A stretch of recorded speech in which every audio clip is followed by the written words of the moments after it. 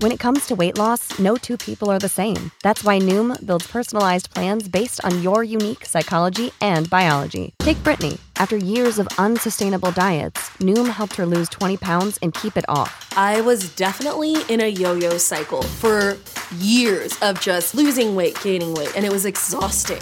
And Stephanie. She's a former D1 athlete who knew she couldn't outtrain her diet, and she lost 38 pounds. My relationship to food before Noom was never consistent. And Evan, he can't stand salads, but he still lost 50 pounds with Noom. I never really was a salad guy. That's just not who I am. Even through the pickiness, Noom taught me that building better habits builds a healthier lifestyle. I'm not doing this to get to a number. I'm doing this to feel better. Get your personalized plan today at Noom.com. Real Noom users compensated to provide their story. In 4 weeks, the typical Noom user can expect to lose 1 to 2 pounds per week. Individual results may vary. Interesting. We're going to get back to it. Yeah. Scott, you want to go and introduce Tom? You're the best. We're both Canadians, I think. I mean, so I like to let you introduce yourself, but I mean, you've worked as a performance coach for some of the most prolific athletes, entrepreneurs, people in the world. You worked hand in hand with Tony Robbins since almost day one. You've spoken on international stages. You just came back from a very impressive conference. You've written a book. We'll talk about that today. But I guess in your mind, what would be the single thing that you've done in your life that I would say created the Tom that we see right now? So what was that moment? Was a single thing? Wow. What was the thing? No pressure. You pivoted from, maybe it's pivoting from sports. Maybe Yeah. it's when you first started working with Tony Robbins and you were exposed to the coaching and basically helping people change their lives. So what was it? Probably the single thing. If I go way back, when I was 3 years old, I remember looking out a window from my bedroom, and I had a 2-year-old brother and I had a little 6-month-old brother, and a taxi cab pulled up, and my dad was an Army officer. He had been sent to Vietnam, and I thought it was my dad coming home because an Army officer got out. And this Army officer walked up to our house to tell my mom my dad had been killed in Vietnam, passed away the day before. And that shifted my life. Now, that wasn't something I chose, but that shifted my life probably more than anything. I think, I was in a family military family, middle-class family. My life probably would have been fairly conventional had my dad come back from Vietnam, and everything would have been fine and peachy keen. But my life changed. And so I had a tremendous amount of fear and anxiety and worry and all these things growing up, but it also motivated me. We didn't have any money. I was starting businesses probably just like you guys as a young kid, like going out there and printing flyers and mowing lawns at 9, 10 years old, and, just trying to help out. And then once I got on that path, because when you lose somebody, a parent, or something happens traumatic at a young age, like, life is not black and white anymore. You don't look at it that way. It's gray. And then you start trying to figure out life, which you start to be more inquisitive. You start to be more curious. I was always really curious as a kid, always asking lots of questions of my grandfather or people that I would meet. And then that led me to, you guys are too young, but there was people putting out, not even CDs back then, but they were audio tapes from people like Dennis Waitley, Seeds of Greatness, Wayne Dyer, who you may or may not know of. But these people challenged my conception of what life really is. That was pre-Tony Robbins. Yeah, pre-Tony Robbins. Yeah, and those were people that influenced him too. So this was in my teens. I remember reading a book called Illusions by a guy who wrote the book Jonathan Livingston Seagull, which was, again, I'm an older guy, so you guys probably don't know these books, but Illusions was basically, it was a parable, just like my book, The Breakthrough Code is a parable, but the parable was like, everything's an illusion, right? Because it's all like you and I look at the same thing. You're going to see it a little bit different than I am. So it's not that thing is that thing. That thing is whatever you see it, the way you see it, and whatever way I see it. Even the conversations we're having before this interview, we had different viewpoints on things, and we're all talking about the same thing, right? Yeah. We were talking about Twitter today. Yeah. So when I started to understand that, I'm like, all right. So if everything's kind of an illusion, it's all kind of the stories in our heads, then there's infinite possibilities. And that's what really gets me excited. And I hope we can talk more about today. Like, I don't care whoever's listening to this, you're not locked into a path that can't be changed. If you don't like it, or maybe you do like it, but just want to be better, you have that capability. And really without limitations. It's interesting because when you think about, I think, therefore I am, everything is a derivative of that, right? It's just, once you understand that everything you see might not be real, you might not be real, as long as you think you are, all right? And everything came from that, I feel like, and it's part of your book. And it's interesting when you said you can shape reality. Why don't you tell us a little bit about that? Yeah, well, you're a great example. Both you guys are a great example of what I wrote about in the book. Because what I did was I just studied people who had figured out stuff, right? Have figured out how to get the ball in the goal, right? Versus other people taking all the shots and just, why is it not going in? And there's three things I think that really matter. And so the book, The Breakthrough Code, is really about how do you get unstuck? Now, I don't care who you are. There's some area in your life where you're stuck. Like maybe you got a lot of money, great, you're not stuck there. But there could be another area where you're stuck. So we can shift things. We can shift reality. I think every day we wake up and the probability of what's going to happen, most people look at it in a very kind of condensed form. It's like this, I'm on this track. This is what's going to happen. This is what's going to happen the following day. And they just stick to that. I wrote in my book, like, average conforms to reality. The average person is just going to do what's right in front of them that looks easy, that's predictable, which is not that much fun, I don't think. Right? But it's safe, right? And that's why people do it. It's safe, but you're kind of a victim, right? You're a victim of what everyone else says you should be doing or what's most likely for you. What gets me excited is people that beat the odds. And I'm not trying to say it's simple, because if you are ingrained and going along a certain path, it's not like you think a thought and all of a sudden, bam, your life shifts automatically. That could happen, but you've got to think it super powerfully, right? It takes time. You've got to get rid of old habits. You've got to build new habits. But I do believe we can shift reality. Average conforms to reality. The average person will just conform. They'll just try and fit in, be like everybody else. And by the way, when I was growing up, I craved wanting to be like everybody else. I wanted to have the family everyone else had, right? I felt awkward and weird. And it was such a blessing. I mean, I still obviously wish my dad was around, but it was such a blessing because I got thrown into this confusion, which made me think outside of the box and really start finding people that had figured things out and seeking them out. And what I found was that those people had been in similar situations, but they didn't accept conformity. They didn't accept the norm. They shifted reality. And you guys have done that, right? We've been talking about your successes earlier today. But Elon Musk, the president of the Ukraine, shifted reality. The reality was they were going to get their tails kicked very quickly by Russian, much bigger army.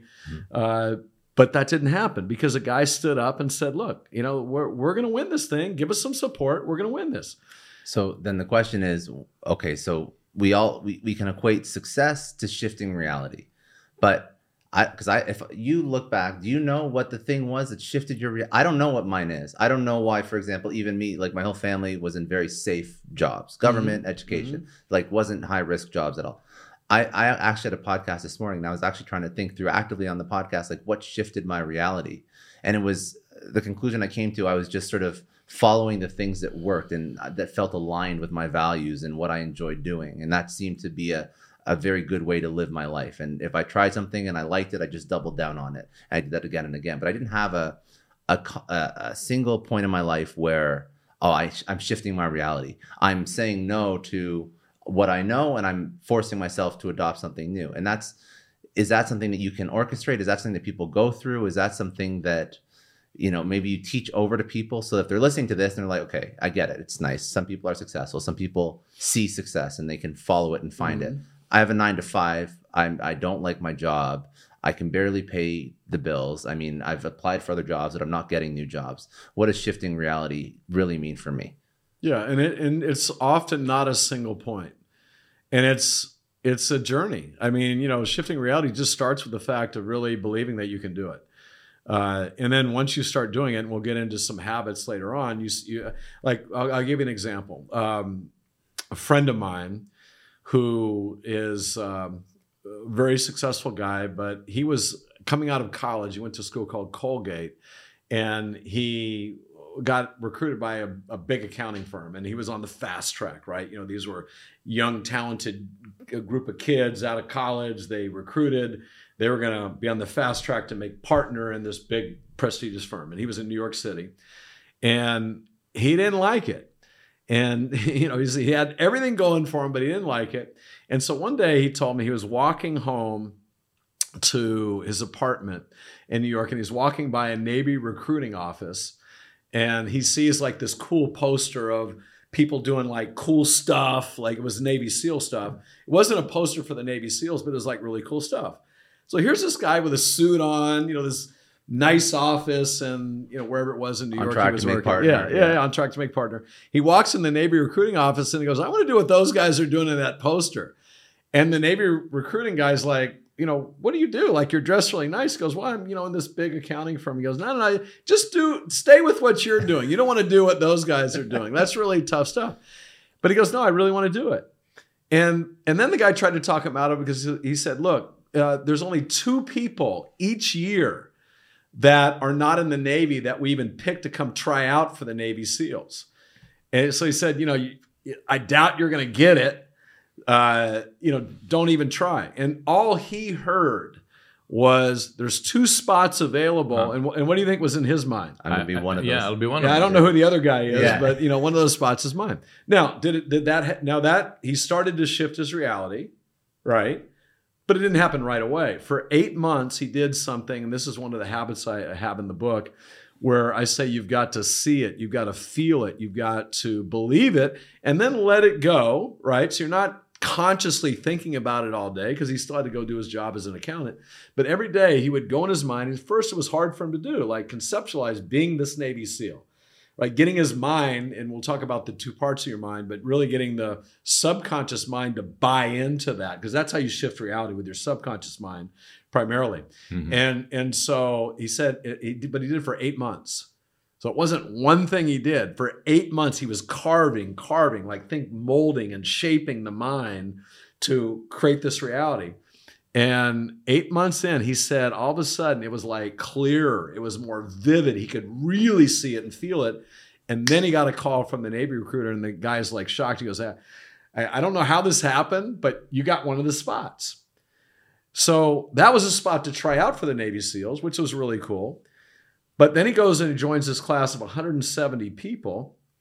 And out of 170, 17 graduated. And obviously he was one of those 17, because he had carved it in his mind. But even cooler than that, talk about leadership. When you go into the Navy SEAL training, you're assigned to a boat. Like these boats are these little rubber rafts that you got to carry around. They're really heavy. But then as people drop out, when you go from 170 to 17, you'll lose members from your boat crew, and then you'll get people that were on other boat crews and join.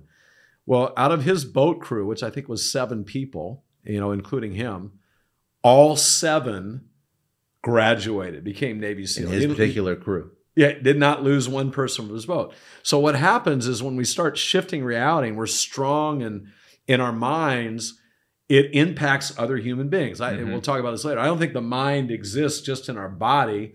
It's like I can be thinking about you, and you guys have probably had this happen. Be thinking about Scott, and maybe I haven't talked to you, and we just met today. Yeah. But in the future, maybe I haven't talked to you for a couple months, and all of a sudden I'll get a call from Scott or an email, and you probably had that happen too. Like, how does that happen? And some people, it's just coincidence. No, I have that shit happen all the time. Like, I use my mind to create circumstances that are favorable for what I'm trying to create. I totally agree where you said that one person can shine on the rest. and leave the rest and everyone's going to get the best out of themselves just being around the right person. I can go on in my life. I can give you military examples where we would go on a leadership series and training programs. You have one guy that shows up, and guess what? Everyone is doing better than what he did yesterday because of that one person. He did really push your mindset. I think one time that happened to me, one advice, and it wasn't necessarily about performance, more of ethic. I was talking to a friend of mine, and we were sitting at a table, and we had a liquidation business, and he just had some investors buying into his business. And someone came and said, you know what? You have those investors. How about we'll do this? I'm going to buy some inventory. You sell it to me, but sell it to me an extra fee, and the different we're going to split. And he said something, it was good, and we're still good friends. He was actually a competitor of mine. And he said, you know what, listen, those are good guys. Those are Orthodox Jews. And the guy wasn't. The Orthodox Jews. But they were sitting with me, telling me, what do we need to do to help you? And I just don't want to put my head over there. I don't want to put my mind over there. I want to do it right. And so just like the ethics. You could have made right now some cash consistently. No one would have known. And he told him, I choose to put my mind somewhere else. You know, and I remember hearing this. It wasn't something obvious because no one sit down at school, business school, telling you this. We have a big debate over if it's business school even needed, but no one ever tells you that, like ethic, you know, and it takes one person it changed me forever. Yeah. Just do the right thing, feel better about yourself. It's definitely not all about the money. So one person, like you said, can change it all. That absolutely agree with you. Everything's energy, and you guys have experienced it. Someone walks in a room and you just feel different. Like, what just happened, right? You know, and it could be bad or it could be good. Like you walk in a room and like seems like all the air gets sucked out. Like, what just happened here? Yeah. Or does that person give you energy? Or someone lifts you up? Yeah. And that's what I try to do when I go out and speak. That's my whole goal, is to lift the energy of the room. That's why. You know, I believe that our minds are not just in our bodies, because you can feel people's energy, and you can create energy that transcends beyond your physical body and influence people with that energy. And when you do things that are unethical, when you do things that are just, you know, pure greed, I think that you can get some wins, but there's going to be a cost. You can make a lot of money and still be unhappy. You can make a lot of money and not have many friends or people that really love you. And that's never anything I've wanted to do. I've made plenty of money, but I've always tried to do it the right way, in a way where you lift other human beings up. I think that's the best way to make money. I also think that energy, like it's palpable. I even feel it in conversations that we have sometime, when, you know, then all of a sudden the conversation just turns into this like energy, and there's like emotion into it. I don't even know how to describe it, but when you start to really connect with somebody, I mean, this is why I love podcasting, and this is actually why I like doing the in-person stuff versus the Zoom stuff, because you start to like play off each other's energy, and it's so like, it's intoxicating, it's fun, but that can have a negative side effect too. Again, if you have the wrong person, you're in the wrong crowd. I mean, you spoke about it in the Army. I felt it in sport. I never was in the Army, but my God, in sports, it's like, if you're the leadership you choose for the team, the captain, the assistant captain, if they have the right energy, it is incredible what they can do to the rest of the team. And it's like, not just motivational, there's X% increased physical output from everybody because they're rallying and they're unlocking an energy. And I'm sure it actually comes down to the brain operating in the right way, maybe releasing certain hormones and chemicals in your body that allow you to operate at a higher efficiency if you feel like you're rallying behind a cause. Like, there's probably some biology tied into your psychology there. So I love it. I absolutely love it. So yeah, I was at an event yesterday where I was telling you guys, they said the total wealth being managed by the group of people yesterday. Some were billionaires, and many were billionaires, and many were managing, you know, billions and billions of wealth. But it was bigger than any country other than the U.S. in terms of the GDP. And but it was interesting watching the people that were up on the stage on panels and watching the energy, because they were all very successful people, but some had really good energy, right? You just feed off it, and they were generous to others up there.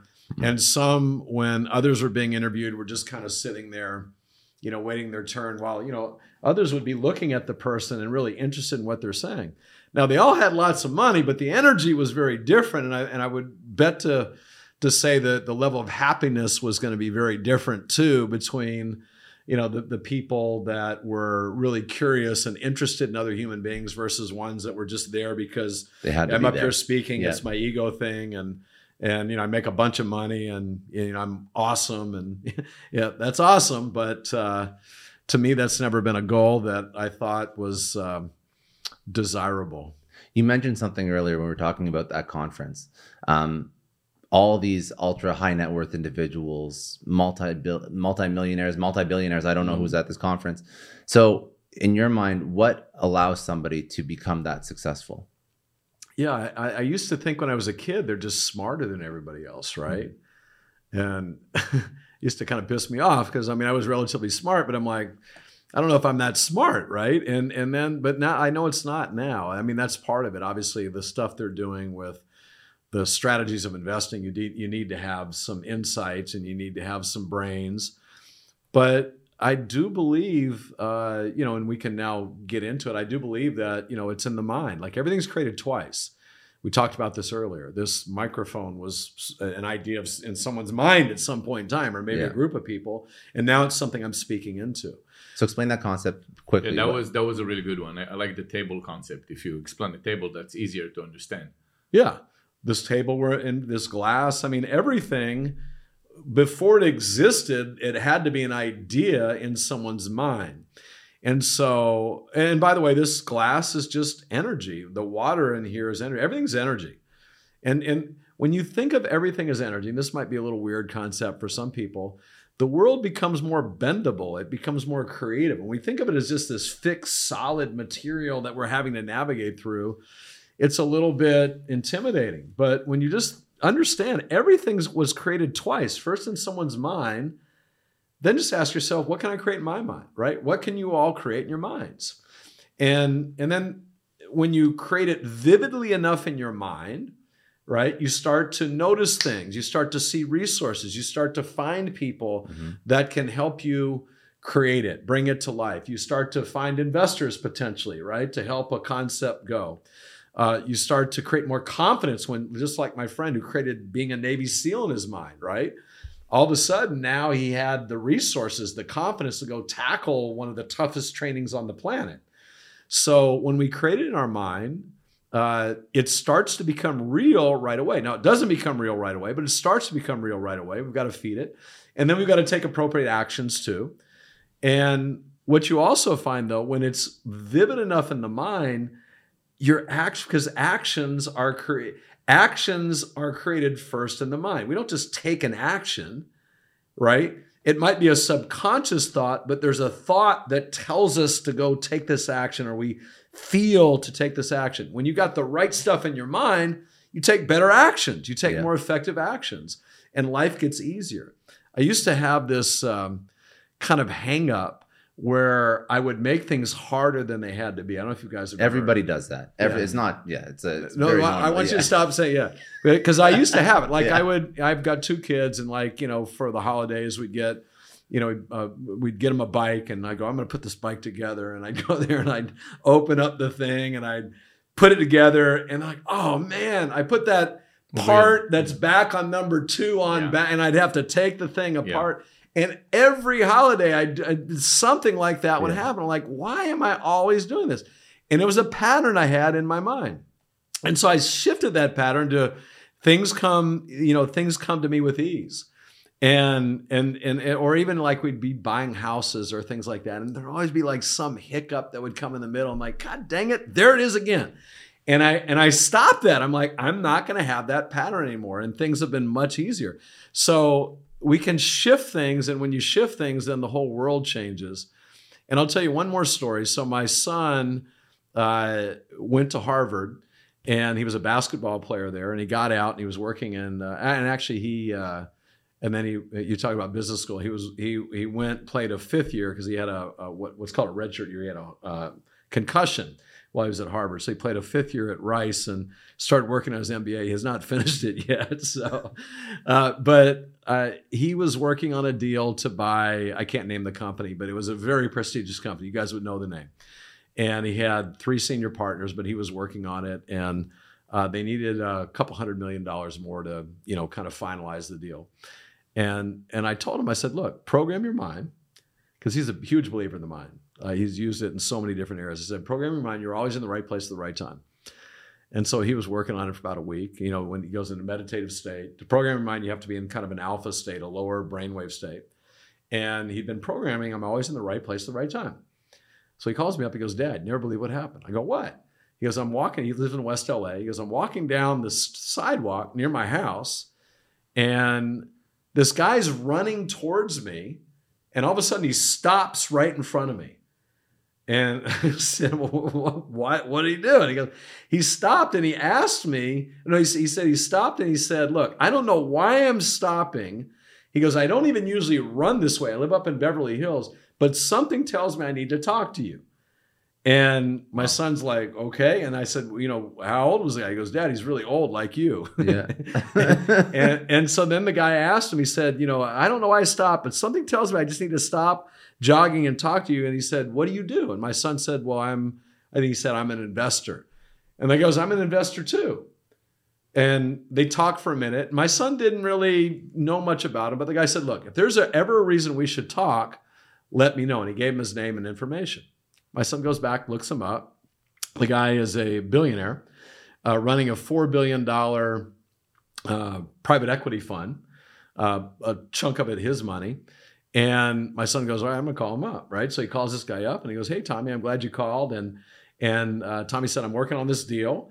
You might want to take a look at it. The guy said, yeah, I'd be interested. So they meet for dinner like 2 days later. Guy really likes it. He goes, I got another guy who might like it too. Brings in another guy. They meet 2 days later for lunch or dinner. And each of those guys committed $100 million to that deal. Now, how did that happen? How did that happen? You could say just coincidence. That's a pretty crazy coincidence. Now, maybe it is. Maybe it's just coincidence. I just don't believe that. I believe that we can start to carve our way into a better life by working with our mind and then taking action, but having the right kind of stuff, the right programming in your mind. Whatever you're experiencing right now, any of you watching this or listening, whatever's happening, if it's crappy, guess what? You've got some stuff in your mind that's helping to create the crappiness. Now, you can get rid of it and you can start creating something better, which is what I'm excited about. That's what life is fun opportunities are all around us, right? Opportunities are all around us. It's just, like you said, it's a state of mind. Are you there to pick them up? Or are you going to go and think, it doesn't work. The bike, why? Always me. Just you keep going on a constant mindset that it's not going to work, then it's not going to work. But if you're in a mindset is like, yeah, I can make it happen. I'm going to look around and eventually things will come. Maybe it wouldn't have been this deal, maybe another deal, but things would play out. Because there's always opportunities. And it happened to someone like me that came from the bottom economically, right? Yeah. Not crime or anything like that. But they were there. They're always there. When you really search one thing, and we spoke about this, focus, very focused. I know what I'm looking for. I'm not looking for a singer. I'm looking for someone in that space that want to give me $100 to $200 million. That's what I'm looking. Very, very focused. Your mind is there, shifted. Boom. Eventually, you're going to find that person, and you're going to be with open arms ready for those people. You think so? Yeah, no, absolutely.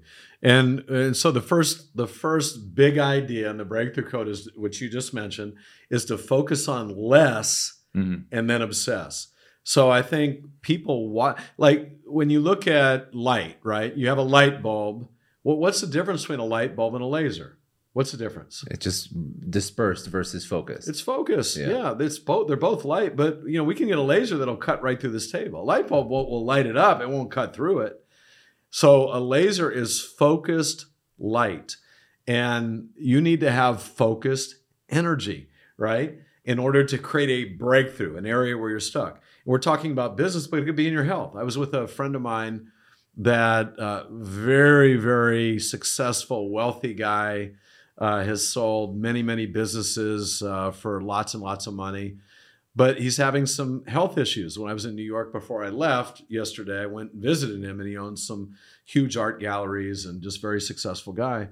and he's having some physical issues. And one of the things I just told him, I said, look, because he's got good doctors, I'm sure, but they're medicating him. They're treating the symptoms. I said, hey, with your mind, start treating the cause. Even in our bodies are not the same from 1 minute to the next. There's cells dying, there's cells being recreated. And he had some acid reflux, he said, where he was having COPD, and I forgot whatever else he had. But I'm like, look, his name was Bernie. I said, Bernie, you can turn that around, man. But it starts in your mind. You see people that, cure themselves from cancer, stage 4 cancers. How does that happen? Well, that cancer is a pattern in the body, a pattern in the mind. And for that cancer to continue, that pattern has to continue. If you shift the pattern, one of the things I do is I host, this is kind of weird, but I host the Global Energy Healing Summit. And I have these MDs and people like that are energy healers and stuff like that don't believe that things can't be reversed in the body, right? Because when you think of everything as energy, not matter. Matter is just condensed energy.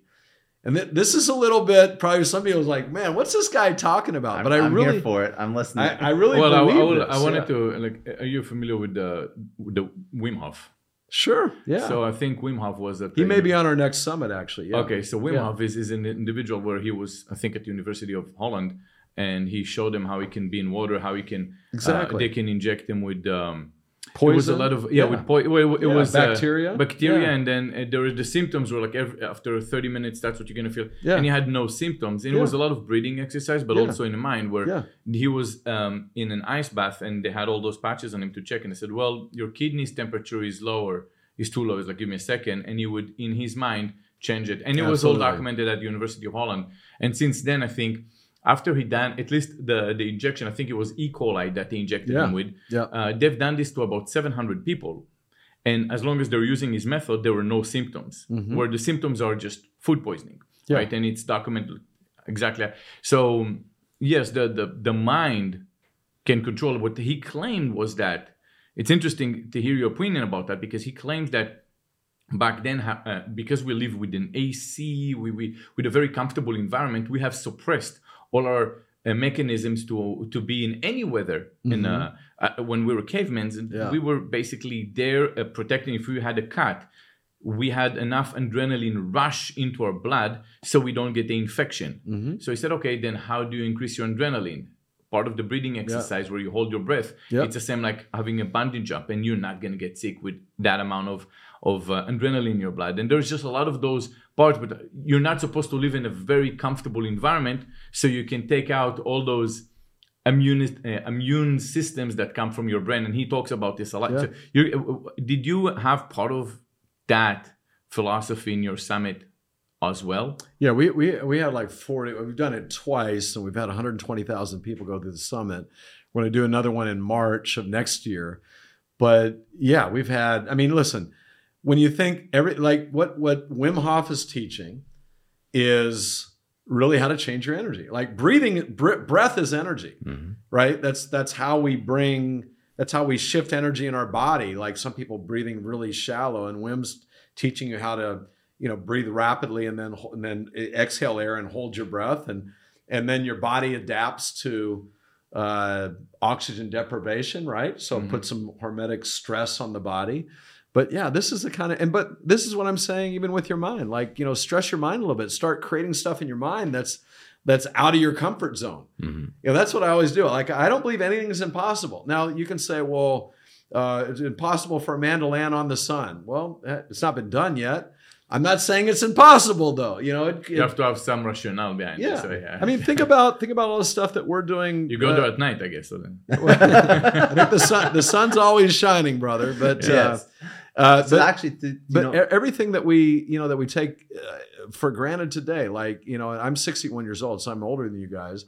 But if you had told me you have a phone, and everyone listening is probably, yeah, of course we have phones that we carry with us, and they have cameras and music and internet. I mean, come on, man. That was someone's dream inside their head. Steve Jobs, he was the big guy that kind of had this massive dream that, and most of the engineers, when Jobs said, all right, here's what we're going to do, they're like, no, we can't do that, Steve. And he's like, get out of here, right? Yeah. Someone who thinks we can do it, come on in. Yeah.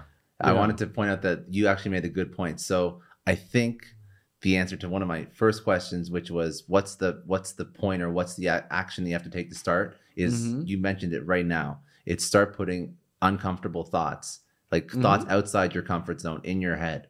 And I think that's what starts this whole process. Start putting those thoughts in your head and then don't back off. Like, because what most people do when they put a big thought in their head, big idea in their head, they're like, okay, I did it, right? He told me to put a big thought in my head. And then they go out there and then they get their ass kicked, right? Like, it didn't work out right away. They didn't get the funding. The concept got beat up by people that you're talking to. They go, oh, I tried it, it worked. No.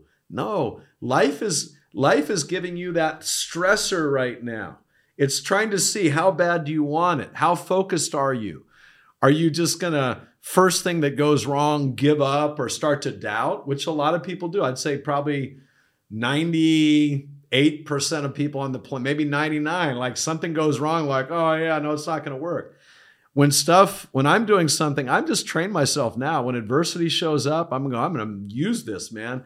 There's a reason this is here. It's like you need to be happy about the journey, not just the destination.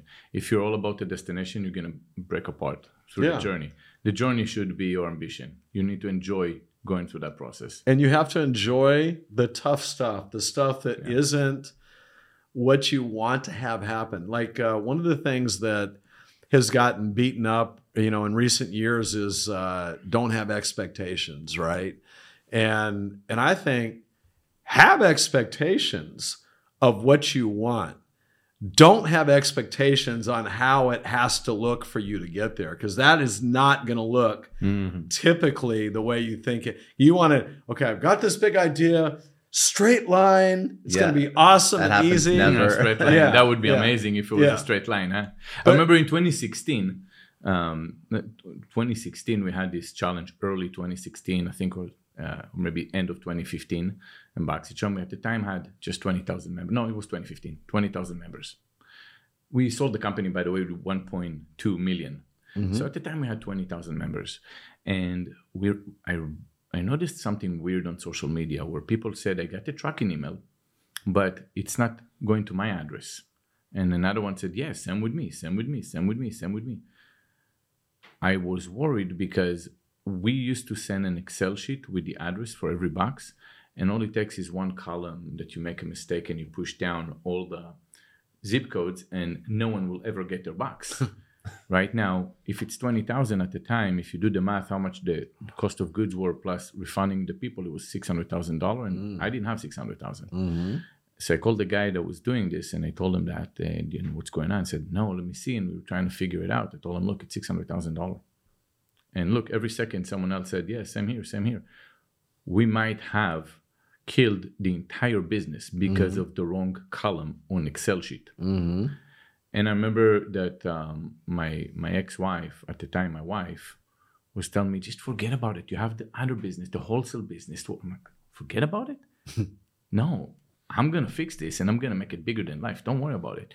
I don't know where I got that energy. I felt like I was stressed, but I felt that it was a good challenge and I'm enjoying that. Finally, something exciting happened. I don't know why. It was psychotic, I know.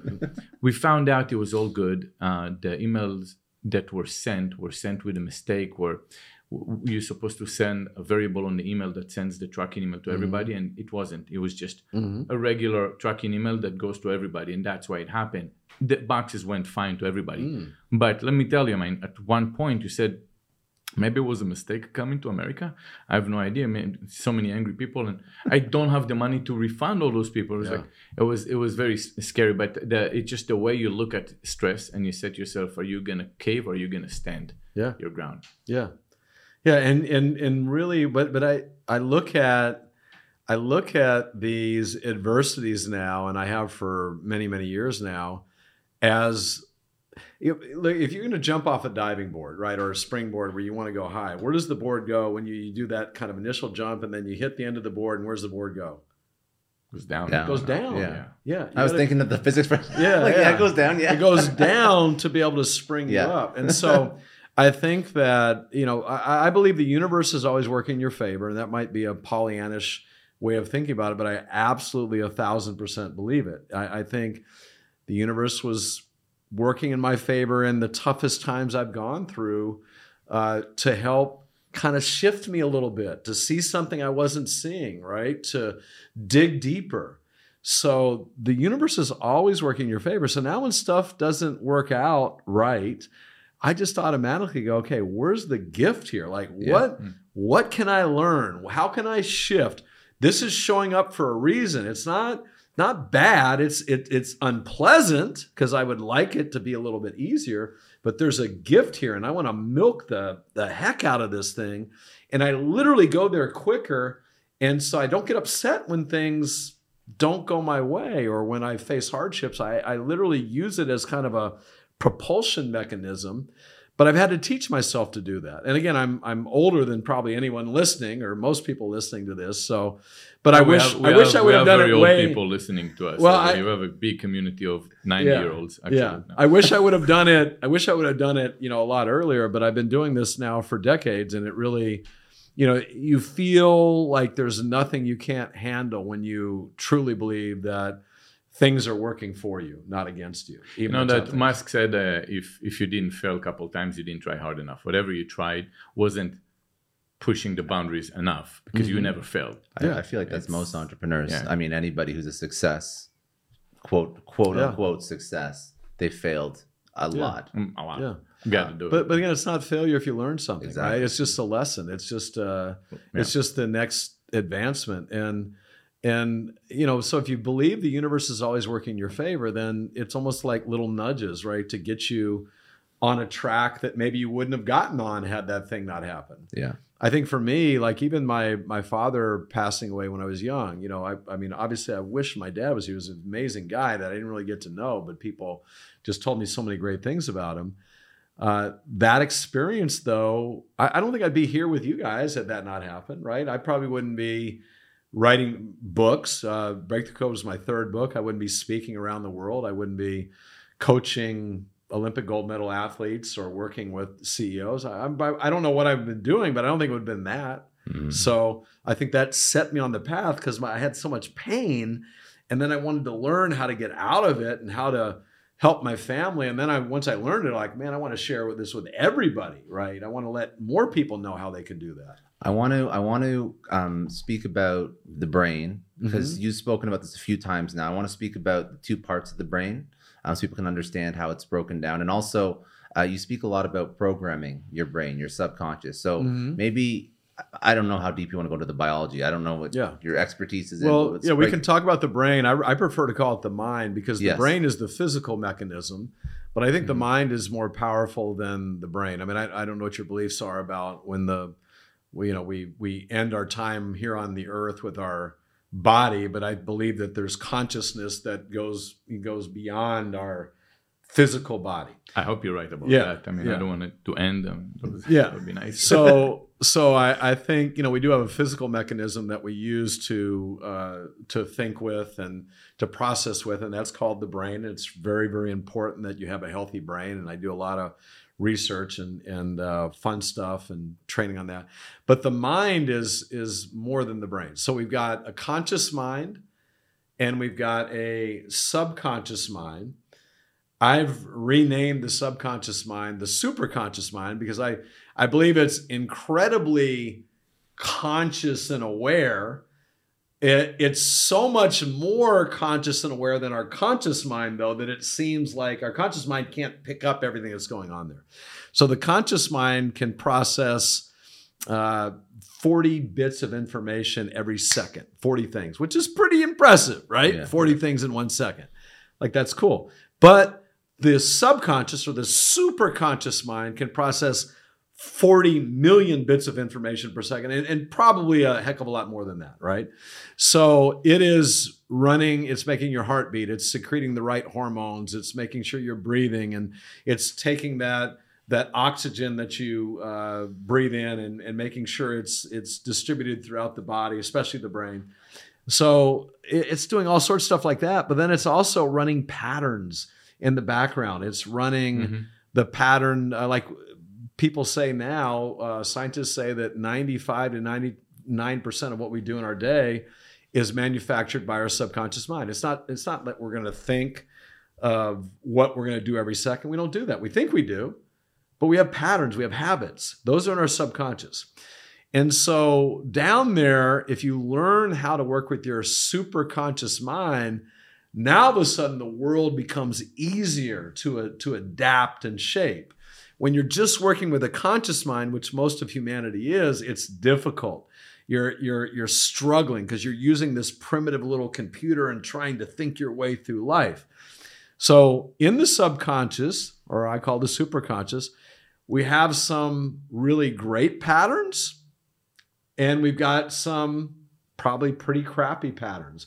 Some of them we didn't put in there consciously. We've inherited them from our parents, our ancestors. Someone's dad said, if you have too much money, it makes your life miserable, and so you adopt that. Or life's hard, you can never get ahead. There's people that can't stay in relationships. Why? Because their parents couldn't. Mm-hmm. And so they just adopt that pattern of fighting or not being able to get along, and they're wondering, why can't I ever be in a longer term relationship? So anyways, or health things like, parent had a bad knee, and now all of a sudden, my knee's hurting too. So like, there's that something where you say, well, when I have people that I work with, and I'm talking about leadership, mm-hmm. one of that part in my mind was always not just what I'm going to teach them is not what you learn only, is what do I make sure that you're going to unlearn. So it was always a conversation with people. Yeah. See how they think. So, okay, we have to deprogram that part. Yeah. And it's going to probably be much harder than learning something new. It doesn't have to be. Sometimes I learned that if I'm going to teach you something new and something else keeps blocking it because this is taboo for you, you're not supposed to do it. Yeah. A perfect example in the beauty industry, there's a company called Sol de Janeiro. Mm-hmm. It was created in Brazil, and they blew up with a particular product that the packaging was white and the cup was yellow. Mm-hmm. And the founder said that she was working for Estée Lauder. She was an industry person, and she said there was a rule in the industry. In packaging, for branding, under any circumstances, do not have a white jar mm-hmm. and a yellow cup, or the other way around. I might be wrong about that. Might be. And she said, when I started my particular product, I figured I will do exactly that because that's going to stand out because I'll be the only one. Yeah. And she blew up with that product. Yeah. So the deprogramming is something that you create a taboo, you keep sticking into it. And sometimes in order for you to be kind of like a disruptor, you don't know about that. You come in and you disrupt because you have all those taboos. Yeah. And you do all those taboos, and that's why you succeed, because after a while, it makes no sense, that taboo, right? And it's, how do you deprogram a person that has something that they learn all their life, not from work, not from Estée Lauder telling them not to, it's from childhood. What do you do for your child to make sure you reverse the mistakes you made with your child to make them better? Yeah. So and the cool thing is first of all, when you release old, negative, disempowering patterns in you, it does tend to free up your lineage moving forward, mm-hmm. right? So really important for all of us to do. Now, can we get every disempowering pattern out? I think it's probably a lifelong process. Mm-hmm. I mean, there's no perfect human beings, right? We're all still learning and growing. And so even today, I mean, I do it. I've been doing it for a long time, but I'll notice I'm not feeling right about something, or I've got some concern about something. But then instead of just being concerned or not feeling right or not having the level of confidence I want to have, I go, all right, what's causing that? Like what's in me that's causing that? Because if this is my mind, my hand, and my mind is now wrapped around this disempowering belief, and then I try and say, be confident. My mind can't grab onto it. Like, this is taking up all its energy, right? Yes. And so, you do have to, I call it, let go of your old baggage. And the way you notice your old baggage is first of all, be really curious. Like, rather than just accepting this is who I am, like we're all just works in progress. When you start noticing the chinks in your armor, you start noticing maybe you've got fears about this or that, or you don't feel like, you look at someone and go, I don't think I could really do that, but it's something you really want to do. Just go in and say, all right, what's going on? Like, what's the belief? What's the old story? What's the experience? And maybe it's something from a long time ago. From the ages 0 to 7, we talked about this earlier, we don't have any filters. Our conscious mind's not fully developed. And so everything is coming in. And we just accept our parents because they're we're these little kids. We accept whatever they say as truth. And some of that stuff stays with people till they die. Unfortunately, some of the things that are disempowering. But when you notice them, there's things you can do. So what can you do? A couple strategies. And one of the ones I used in the Breakthrough Code is, and these are all mind games, by the way, because when you think about a belief is it's really a mind game. Everything's a mind game. Yeah. Life is a mind game. That's why somebody looks at something, I love doing that. Someone else, I would never do that, right? It's just a total game they're playing in their head. And so when you think of life as a mind game, let's play the game in a way that we're able to win. So you guys know what a shredder is, a paper shredder, right? So one of the tools you can do. We're not that old. I mean, I heard of it. I heard of it once or twice.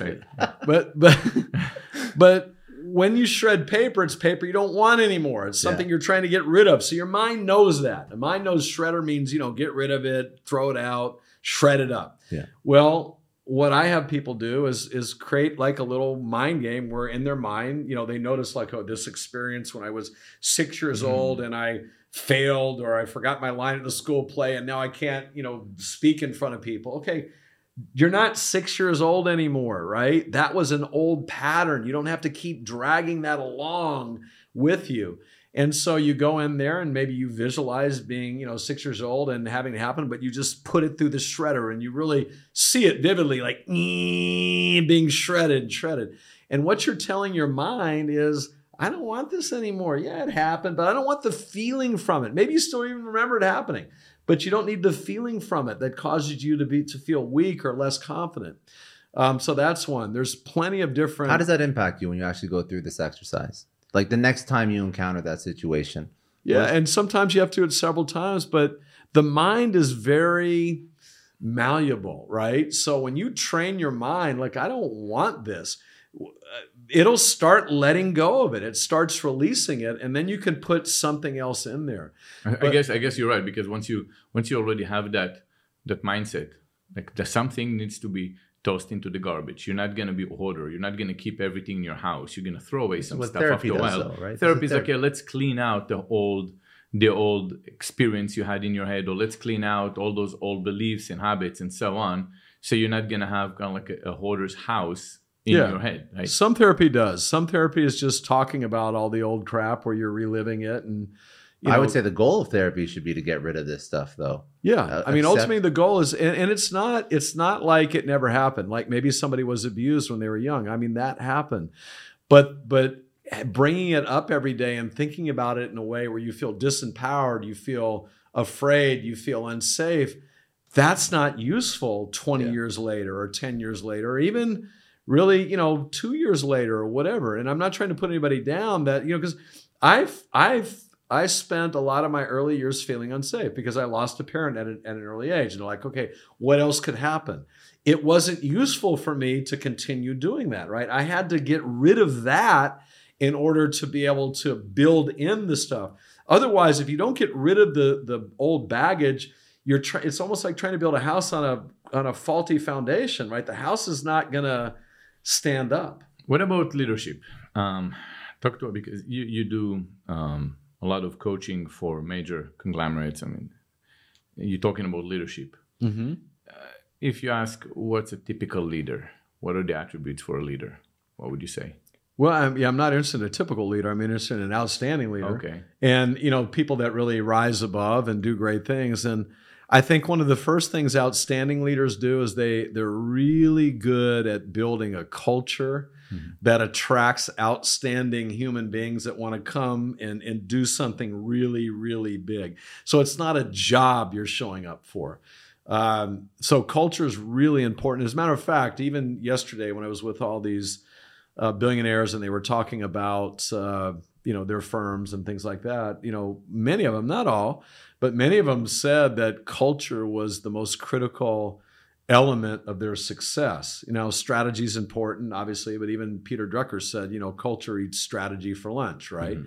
So culture is really important. You need to have a place that good people want to come to, and that's sticky. So they're not, they get offered, extra, 10 grand. They're not, just jumping out, right? You even talked about how money is not the most important. So culture is really... What builds a culture?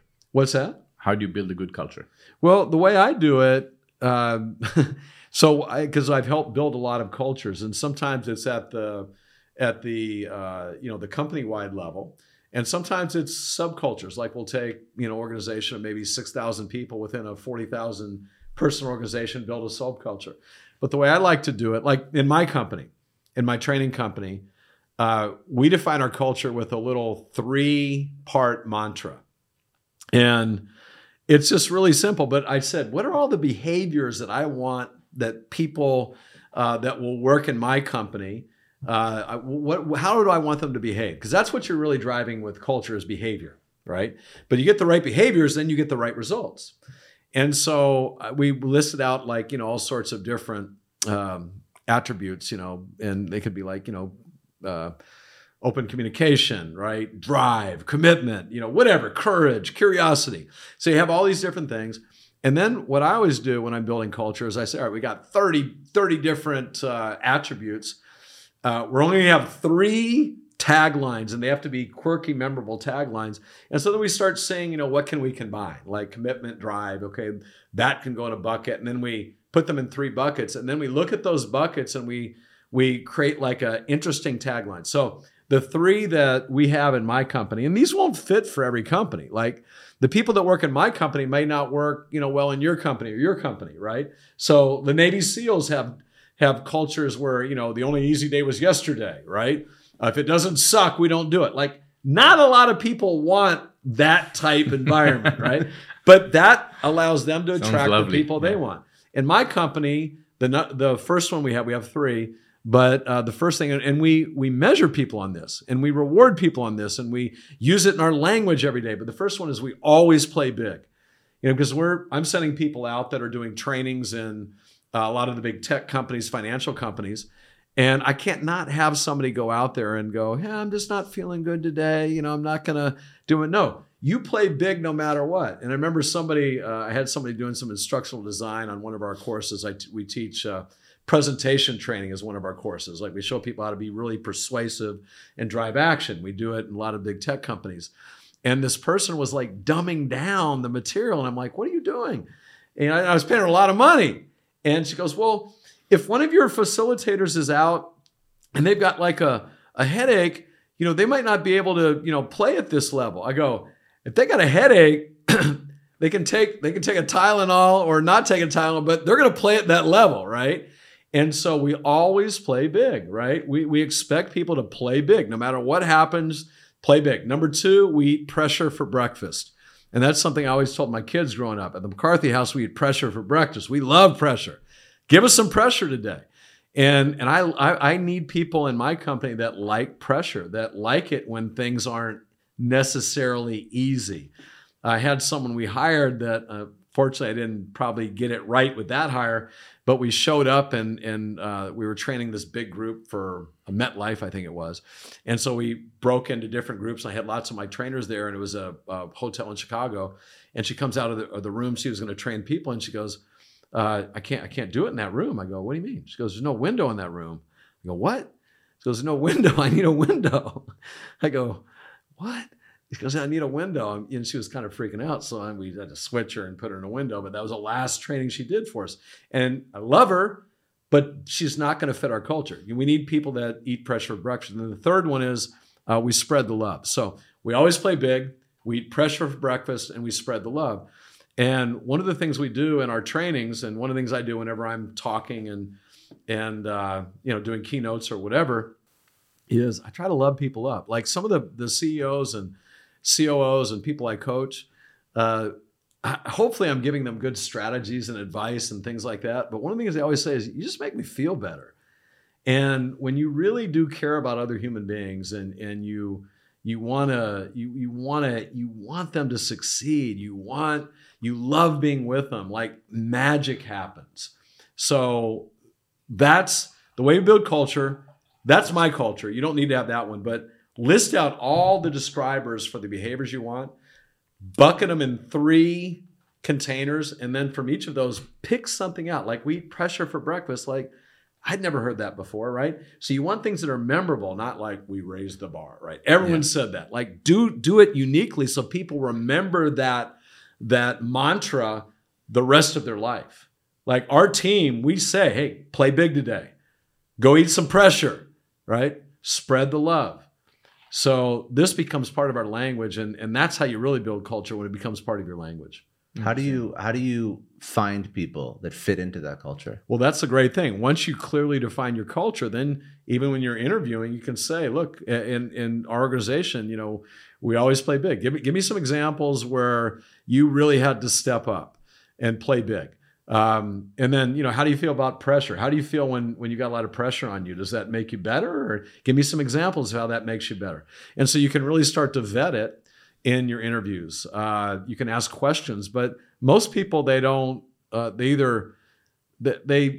they had some values where they put together, like I was talking to a CEO of a internet security company, and good guy and a client of ours, but I asked him early on, I said, do you guys have a culture? He goes, yeah, no, we got some values. We give awards out. I said, yeah, we got some values. We have 5 values or something like that. I said, what are they? He goes, yeah, I'm not sure, but we give awards out every quarter.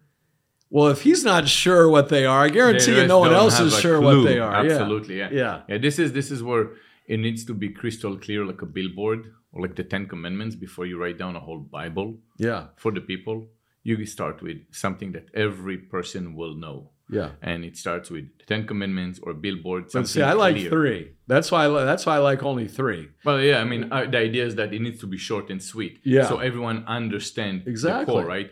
Where if you make it too long and broad, if you do it, it's just one year out. The bigger the crowd, the smaller the message needs to be. Yeah. So it's gonna stick. If it's a small crowd, you can expand. You can go into details. Yeah. Because it's a smaller crowd, so it's gonna be easier to stick it in their heads. It's just something that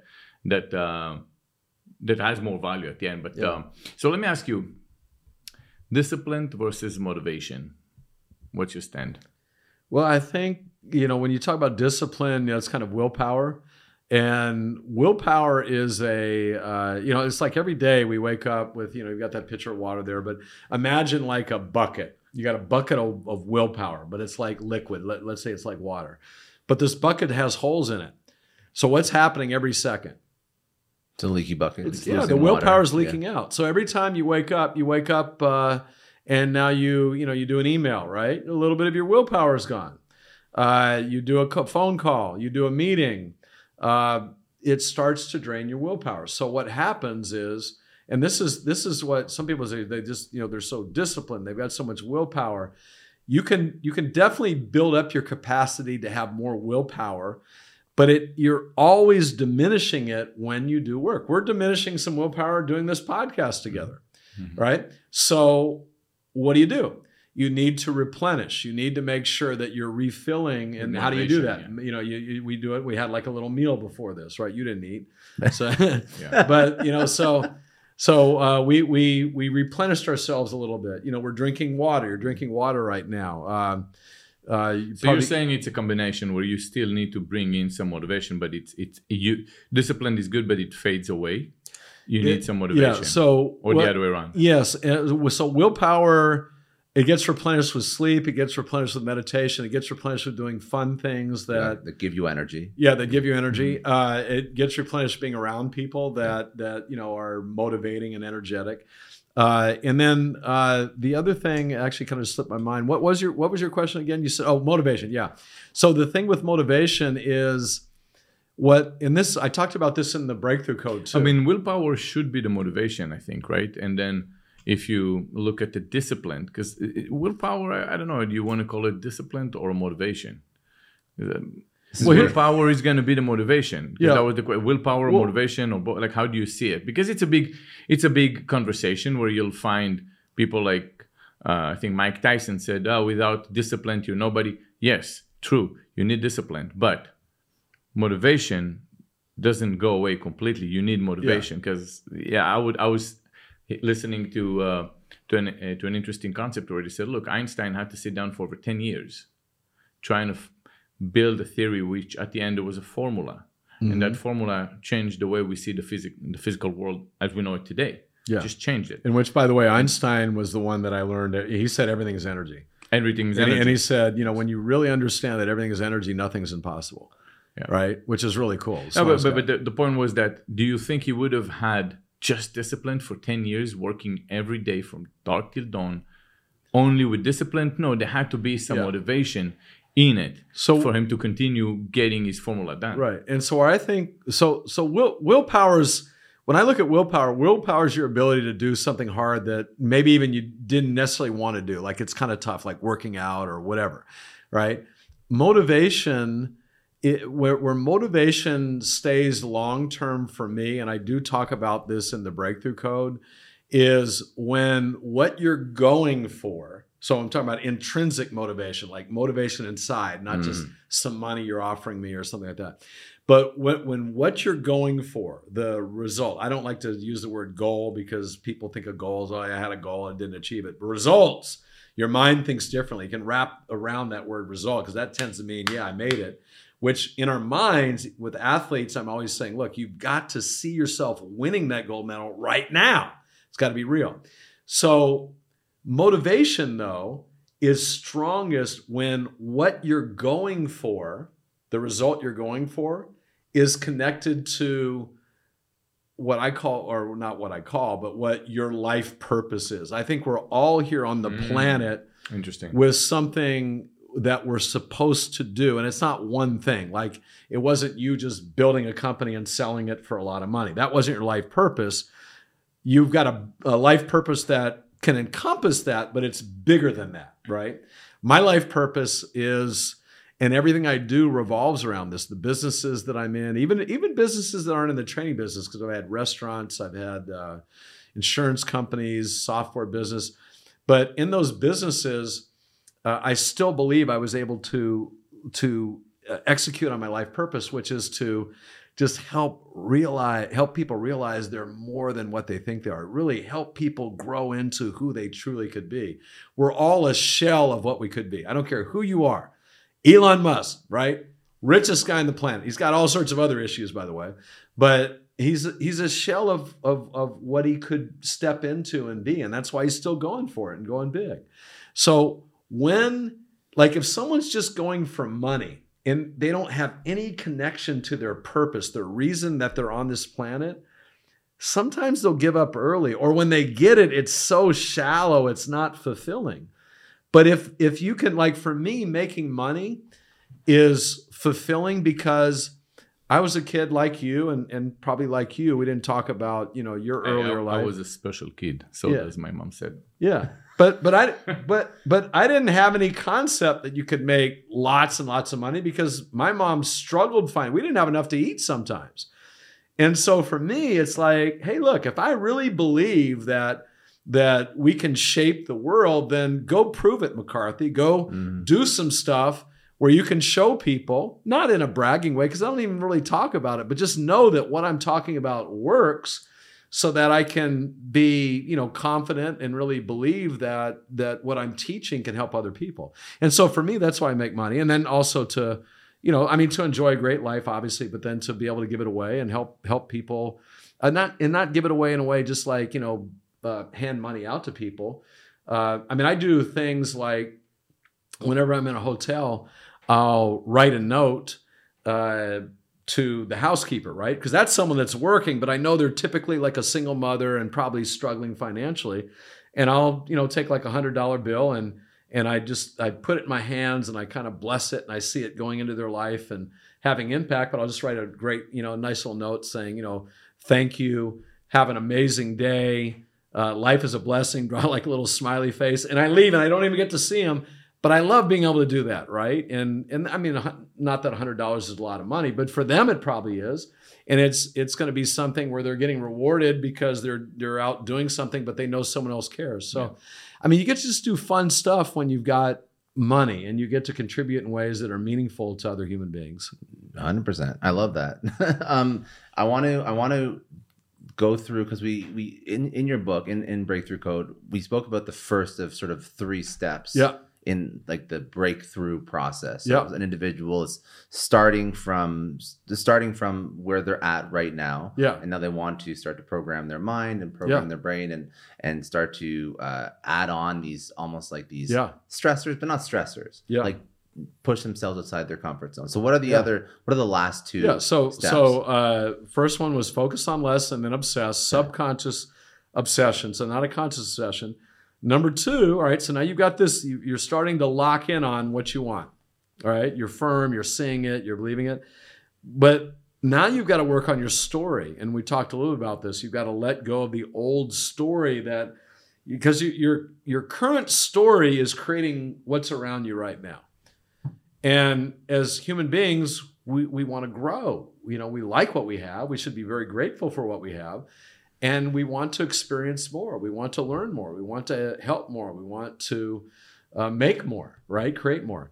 And so if you hold on to your old story, you can't create more. Your old story has created what you have right now. So we let go of our old story. So the second big idea is upgrade your story, upgrade your life. Your life doesn't get better with your old story. You need a better story. You need a more powerful story. And you'll need one the next day and 10 years from now. I'm always upgrading my story, right? Until we take our last breath, you should be working on your story about what's possible, who you are, what you're capable of, what the world means, right? Like create a story that's meaningful. And so that's the big idea number 2. And at the end of the day, all we are is the story we tell ourselves of who we are. Like whatever you tell yourself you're great at, you're great at that because you're telling yourself that, right? And what you tell yourself you suck at that because, or you don't like, right? Because you tell yourself that. But some of the things you don't like right now, maybe something you need to shift your story around, all of us, right? So that we can, like writing my book, I'm not a detail-oriented person, right? So I write it, and then the editor works on it. They send it back. Oh God, I got to go through this chapter. Oh, I don't want to go through this chapter, and then I go, but then I'd get in and I'd go, whoa, I actually really like doing this, right? And so I started to shift my mind because I'm like, I want to write a great book. And so when that chapter would show up, I'm like, all right, let's go, baby. Jump in. Let's have some fun. Instead of saying I don't like it, you have power with those words. You decide to negate those words from your vocabulary and say, I'm going to never use that. To say, let's go. It's awesome, even though you don't like it. But eventually you shift your mind. That's what you're saying. And the words are important. But it's also the way you say those words, right? Yes. If I go, I love diving into this, right? No, but I literally have to change. Like, I love diving into this. Let's go. And so, like when we do speaker training, right? And we're doing a presentation training. So a lot of people go, I always get nervous before I give a presentation, or I'm not good at presenting. If they hold on to that, done. They will always get nervous that it won't be any good. So they've got to let go of that. And one of the things that I say in the book too, and I tell people all the time, you're under no obligation to be the exact same person you were 5 minutes ago, let alone, 5 seconds ago. Like, come on. We all 3 of us at one point in time wore diapers. Why did we wear diapers? Because we were pooping in our pants, right? Yep. Hopefully we're not doing that anymore, right? I'm not wearing a diaper, not yet. In the last 3 years, that was good. Last 3 years. So upgrade your story, upgrade your life. And then the third big idea is pack your day with effective action, not massive action. I'm not asking people to foam at the mouth and knock people over and go crazy to try and achieve. Why is that distinction so important? Because I used to think that's what you had to do. I used to think you couldn't sleep, you had to outwork everybody, and that was the only way that you could succeed. And then I'm looking at people and I'm going, man, they're working hard, but they're not working way harder than me, but they're way more effective than me. Yes. But when you start to program your mind, the effective actions start to become more present. They start to show up. You start to see them.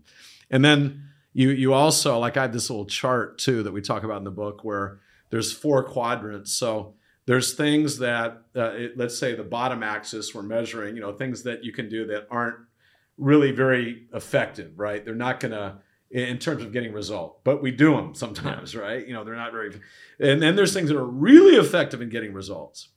And then the y-axis, we're measuring things that, you like doing, and then things you don't like doing. Well, guess what? Some of the things you don't like doing, but are really effective, you need to do. Yeah. Like that was a great example of me diving into the you don't want to read the chapter again and fix the chapter. But I go, if I don't do this, and I call that do what you hate to get what you want. Mm-hmm. But then as I mentioned, once I did it, I'm like, I actually like doing it, right? Because I was coming up with newer ideas and distinctions that if I just took back what she had sent to me and just said, no, I'm just going to do this, the book wouldn't have been as good. So effective action also, though, there's 2 types of actions. There's achievement actions, like us doing a podcast. We're achieving something here, right? We're working. We're trying to help people out. We do emails. We think. We do strategy, planning. All that's great. But that's only one type of action. There's also recovery actions. Getting enough sleep. I used to think, Tony Robbins used to tell me, sleep less, live more. And then he found out, he was telling me, he found out he had sleep apnea. That's why he wasn't sleeping, right? And he was really motivated, but now he's more intent on sleeping, right? Making sure that he sleeps. So you evolve. Everyone evolves no matter what. And it's when you work with Tony Robbins, I know that Tony Robbins jumps on a trampoline before he walks into a stage. Mm-hmm. What's the reason for jumping on a trampoline before you walk into a stage? I mean, just to energize yourself. It gets all the energy flowing, right? Your cells are vibrating. Whether when he goes out to speak, when you guys go out to speak, when I go out to speak, people depend on our energy. We transfer not just words, even here in this podcast, like if we're sitting here kind of talking, so here's what I did, right? People are like, what the hell? Like, I'm tuning this guy out right now. Like, everything's energy. We are taking words, but hopefully people are picking up more than just our words, the energy that we're transmitting through this podcast and to each other, even here in this room. I think that's what actually you're talking about, the superconscious mind, where you say, look, it's different. It's going to process 40,000 per second, bits per second versus 40 per second. 40 million. 40 million, 40 million per second. Yeah. So I'll give you a little story that happened to me when I had a wholesale business, and it took me about 10 years to figure out why it happened. This guy walks into my office and he smiled, and as soon as I looked at him, I knew he's a crook. And I'm a very intuitive person because I like to listen to my intuition. I don't suppress it, so it keeps coming. Mm-hmm. It performs better. Intuition is your superconscious, by the exactly, way. Yeah, exactly, right? So it's just, so I looked at him and I didn't understand why I feel like this way about him. But eventually I spoke to him and told him, look, everything we sell sold as is, and as soon as you pay up front, once it leaves, there's no returns and all that. He said, that's fine, no problem. And he came a couple more times. And then I noticed that he brought his partner. I didn't believe him that he has a partner because I just looked at him and he looked at me like a crook. He brought that guy. Eventually, he came one day and I asked him, he told me, I got something to tell you. I told him, before you say it, let me tell you. You're no longer with a partner, right? And before you answer, I don't give credit even to my mother. Even if God comes down from heaven, ask me as a favor for my mother, I don't give credit. Now, proceed. You didn't know how I knew, but something about his face told me that. Now, you keep thinking about this. Mm-hmm. Eventually, I learned that, yes, that's exactly what the guy was doing. He would go to wholesalers. Mm. He would ask for consignment. Mm-hmm. He would start with no. And I understand, I'll pay. Eventually, he would take the money. Now, why did I know that? Mm-hmm. He didn't say anything wrong. Yeah. He didn't speak in a language that...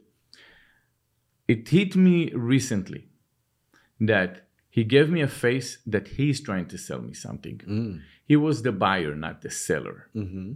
But he acted like a seller. Yeah. And my intuition, my superconscious mind, told me, all those non-verbal communications, I cannot process this right now and give it to you in your conscious. It's too much. Just be careful. I'm here to protect you. Yeah. This guy is selling you something that means he's a crook. Yeah. A buyer sells you nothing. A buyer buys. Yeah. You need to be the one. And that's what held me back. So when you mentioned that, I told myself, this is something that I've been struggling for years to understand how I got to where I am today in my life, because it wasn't obvious. Yeah. And how I made certain decisions and how I read people the way I read people. And why is it that when I look at a person, I can feel certain things that other, and why is it? I mean, I am processing. It's something in my head. Yeah. Right? It's just a lot of signals, nonverbal communication signals that occur, kind of like a poker player. Yeah. Right? A poker player, a good poker player would look at your vein and say, okay, he's lying because that vein pops. He has all those signals, but they're well aware of those signals and they'll be intuitive. But when we work every day, we use our superconscious mind. And I felt like without that, I wouldn't be where I am today. Yeah. I wouldn't make all those right decisions. I think Robert Greene gave a great example, and he said some people had a brain injury where they hurt a certain part of the brain that all they can use is their neocortex. There is no more communication with their intuition. And those are the ones that get ripped off all the time. They don't have that defense mechanism. Yeah. They look at rationale, and crooks would know how to give you a good story, and that's it. They can't tell. Well, and that's a good example of effective action, right? So that you took a very effective action because you had the right story, you had the right programming, and now you start to notice it. So that's why the power of the mind is so cool. You talked about poker players. I won a poker tournament in 2005. Now there was some World Series of Poker championship players. They didn't win world, but they played in that. And I got invited to play in this tournament. It was for a charity in my area. And I told the guys that invited me, I said, I don't know how to play poker. I've only played once in my life. I think I played once in college, and I was terrible, and I didn't like it, and I never played again.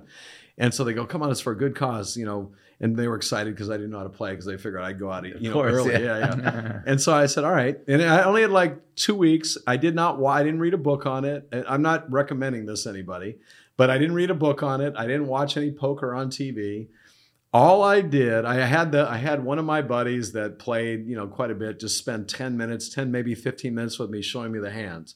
But here's what I did. Talk about changing your story. Because my first story in my head was like, oh, I'm going to suck. Yeah. Right?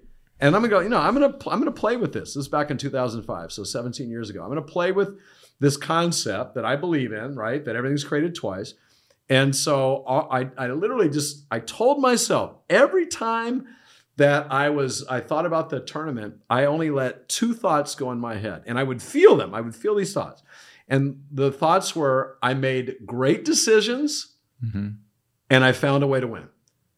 And so I literally for a week, and it wasn't like I was doing it, I wasn't obsessing, doing it all the time, but I was putting it down into my superconscious. So maybe, a few times a day, I'd be like, oh, hell yeah. Like I made great decisions. I found a way to win. I just felt it. And I would just light up whenever I thought about this tournament. Versus when they first asked me, I'm like, oh man, I'm going to suck. This is going to be terrible. It's going to be no fun. I just literally let go of that.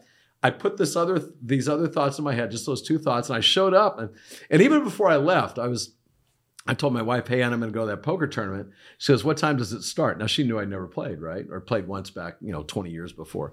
And I said, starts at 6:30. She goes, all right, I'll see you at 7. Right? She had zero confidence in me. But in my own head, and you're going to have doubters, right? In my own head, I'm like, no, man, I made great decisions. I found a way to win. And so I go to this tournament, and I had that inner swagger. I wasn't cocky or anything, but I just felt like, all right, I got this. And so I'm at, several tables. I'm at my table, and I was just so confident. I think people around me thought I really knew how to play, and they're making mistakes, and I win my table. And then eventually I make it to the champions table, and I get down to the very end. It's me and another guy, and this guy's a really good player, and he's, really well known.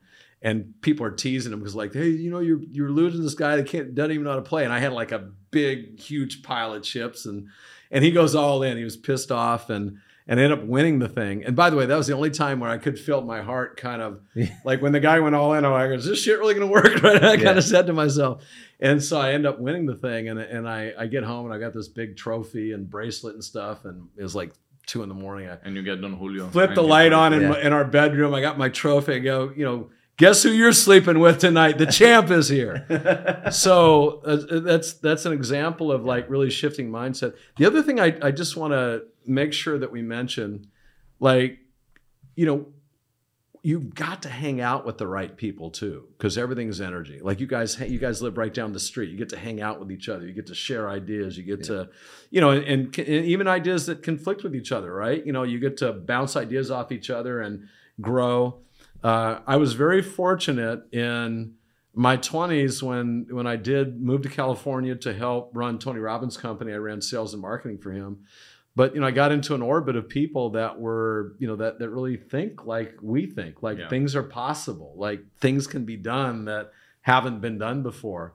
And I lose sight of the fact that because I'm around those type of people all the time, those are my friends, like that are successful, but they just have belief systems and they're positive and they're helpful and they're caring and loving. And, you know, a lot of people listening to this might not be in that space, which is why it's good for you to listen to podcasts with these guys or change your space. Change the space. But know that the space people, that is. I was going to say, sorry, I didn't mean to interrupt. I was going to say, know that space is out there. Absolutely. You know, and just start looking for it too. But that space could even be in the podcast that they're listening to, right? It doesn't have to physically. You might not be able to move right now. Maybe. I feel like when you sit with people, though, physically, it's different. I mean, keep listening to our podcast, guys. But I mean, make sure you have those friends because, look, when you're talking about excitement versus stress, right? When you talk to people that give you good inspiration and ideas, you go to sleep excited over a new idea. You wake up excited. You slept on it. You process that. You put this in your head, right? It has to exist twice. That's what you need in your life. Podcast is great, right? It's a tool to start. But if we tell you, go get those right people, stop sitting with people that only talk about football and baseball or talking gossip or talking, but that's it pretty much.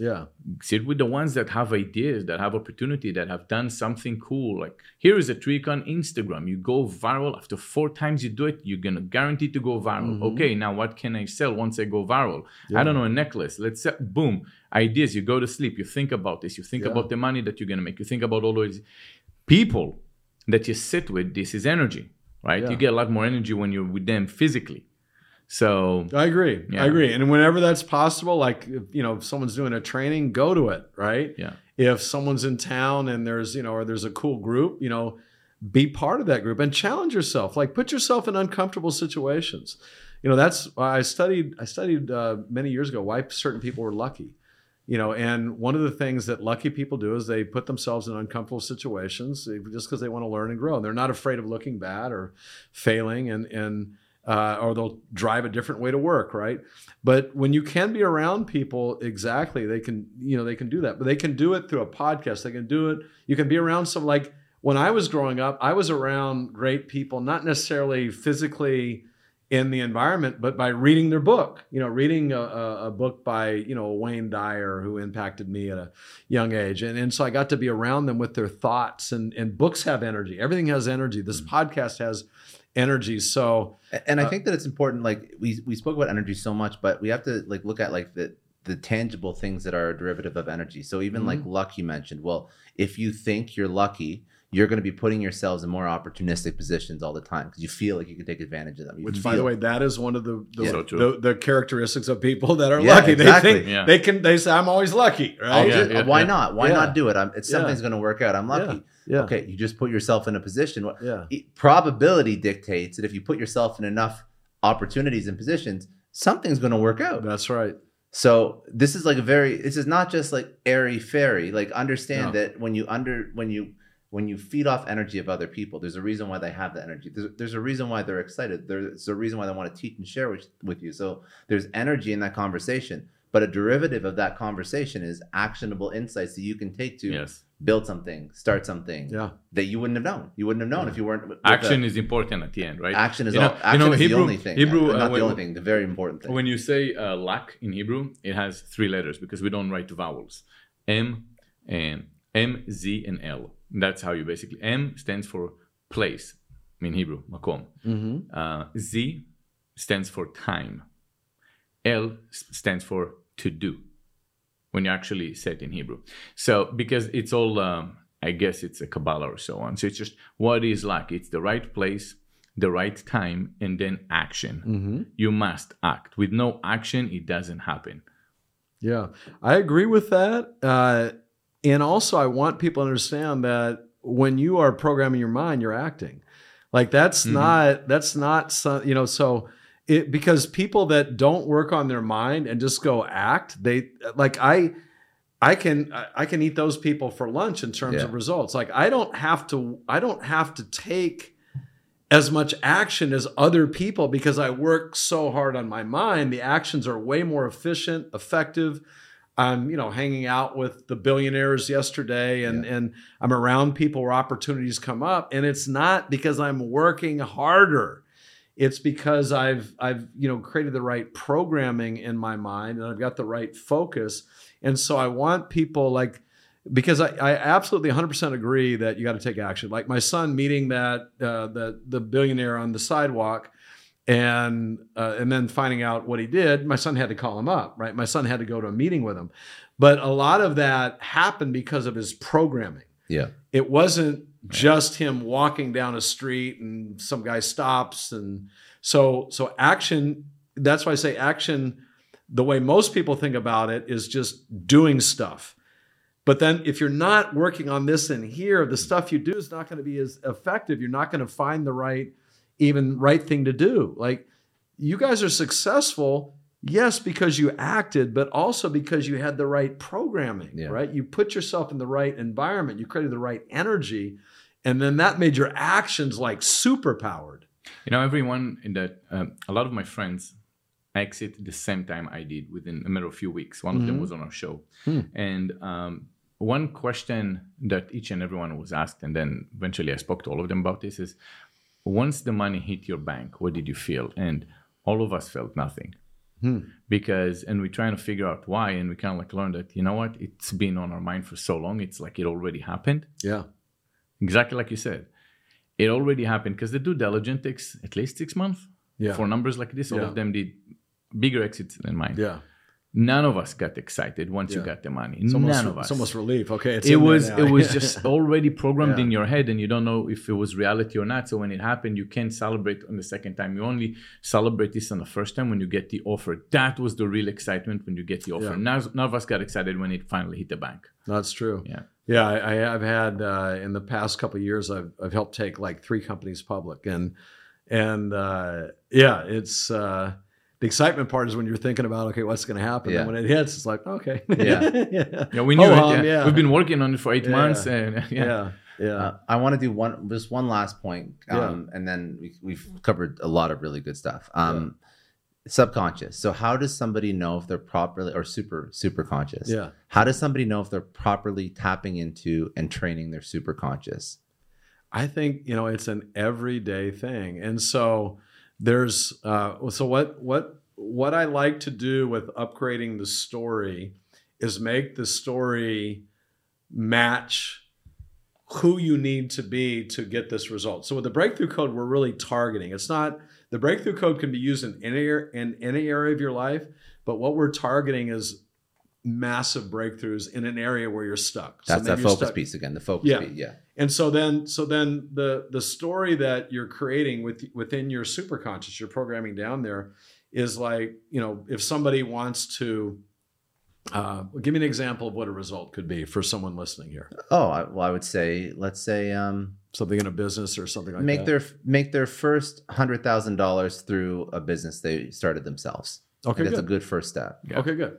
So, and if it's about the money, then what's the $100,000? You're seeing, you have to see and feel like you already have that 100,000. The business is thriving, tons of customers, they're happy, you're loving it. Just like feast on that, create that in your mind, right? And so that's the focus piece. That'll start getting down in the superconscious. Now it knows, okay, look for stuff that gets me this. Right? Look for stuff. Because the superconscious, here's the interesting thing about it.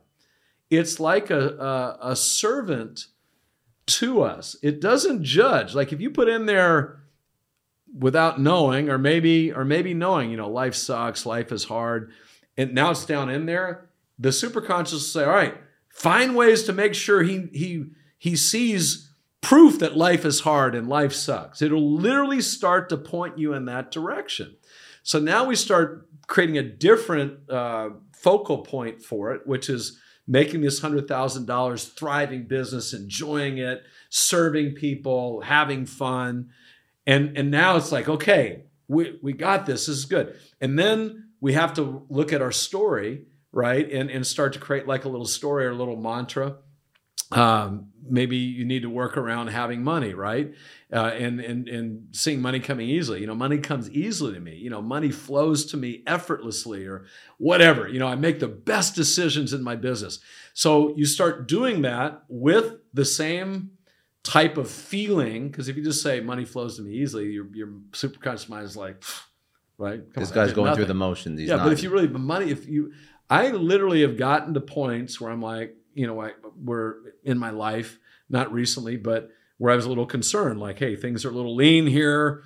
Being an entrepreneur, you guys probably know that, right? Like, and literally I'll go in my mind and I'll just start to see money just flowing, the right people, the right opportunities just raining down on me. And without fail, literally within a couple days, the situation's reversed. Usually without me taking overt physical action, but sometimes I'll be guided, hey, connect with this person. So how do you know that you're communicating with the superconscious? The results are going to be in front of you. Now, sometimes it takes a while. Rome wasn't built in a day. So you start to see, so it's almost like when you talk about, say, like a yellow car, then you see yellow cars everywhere. Or you want a yellow car, you see yellow cars everywhere. That's sort of the indications that you're picking up on. Yeah.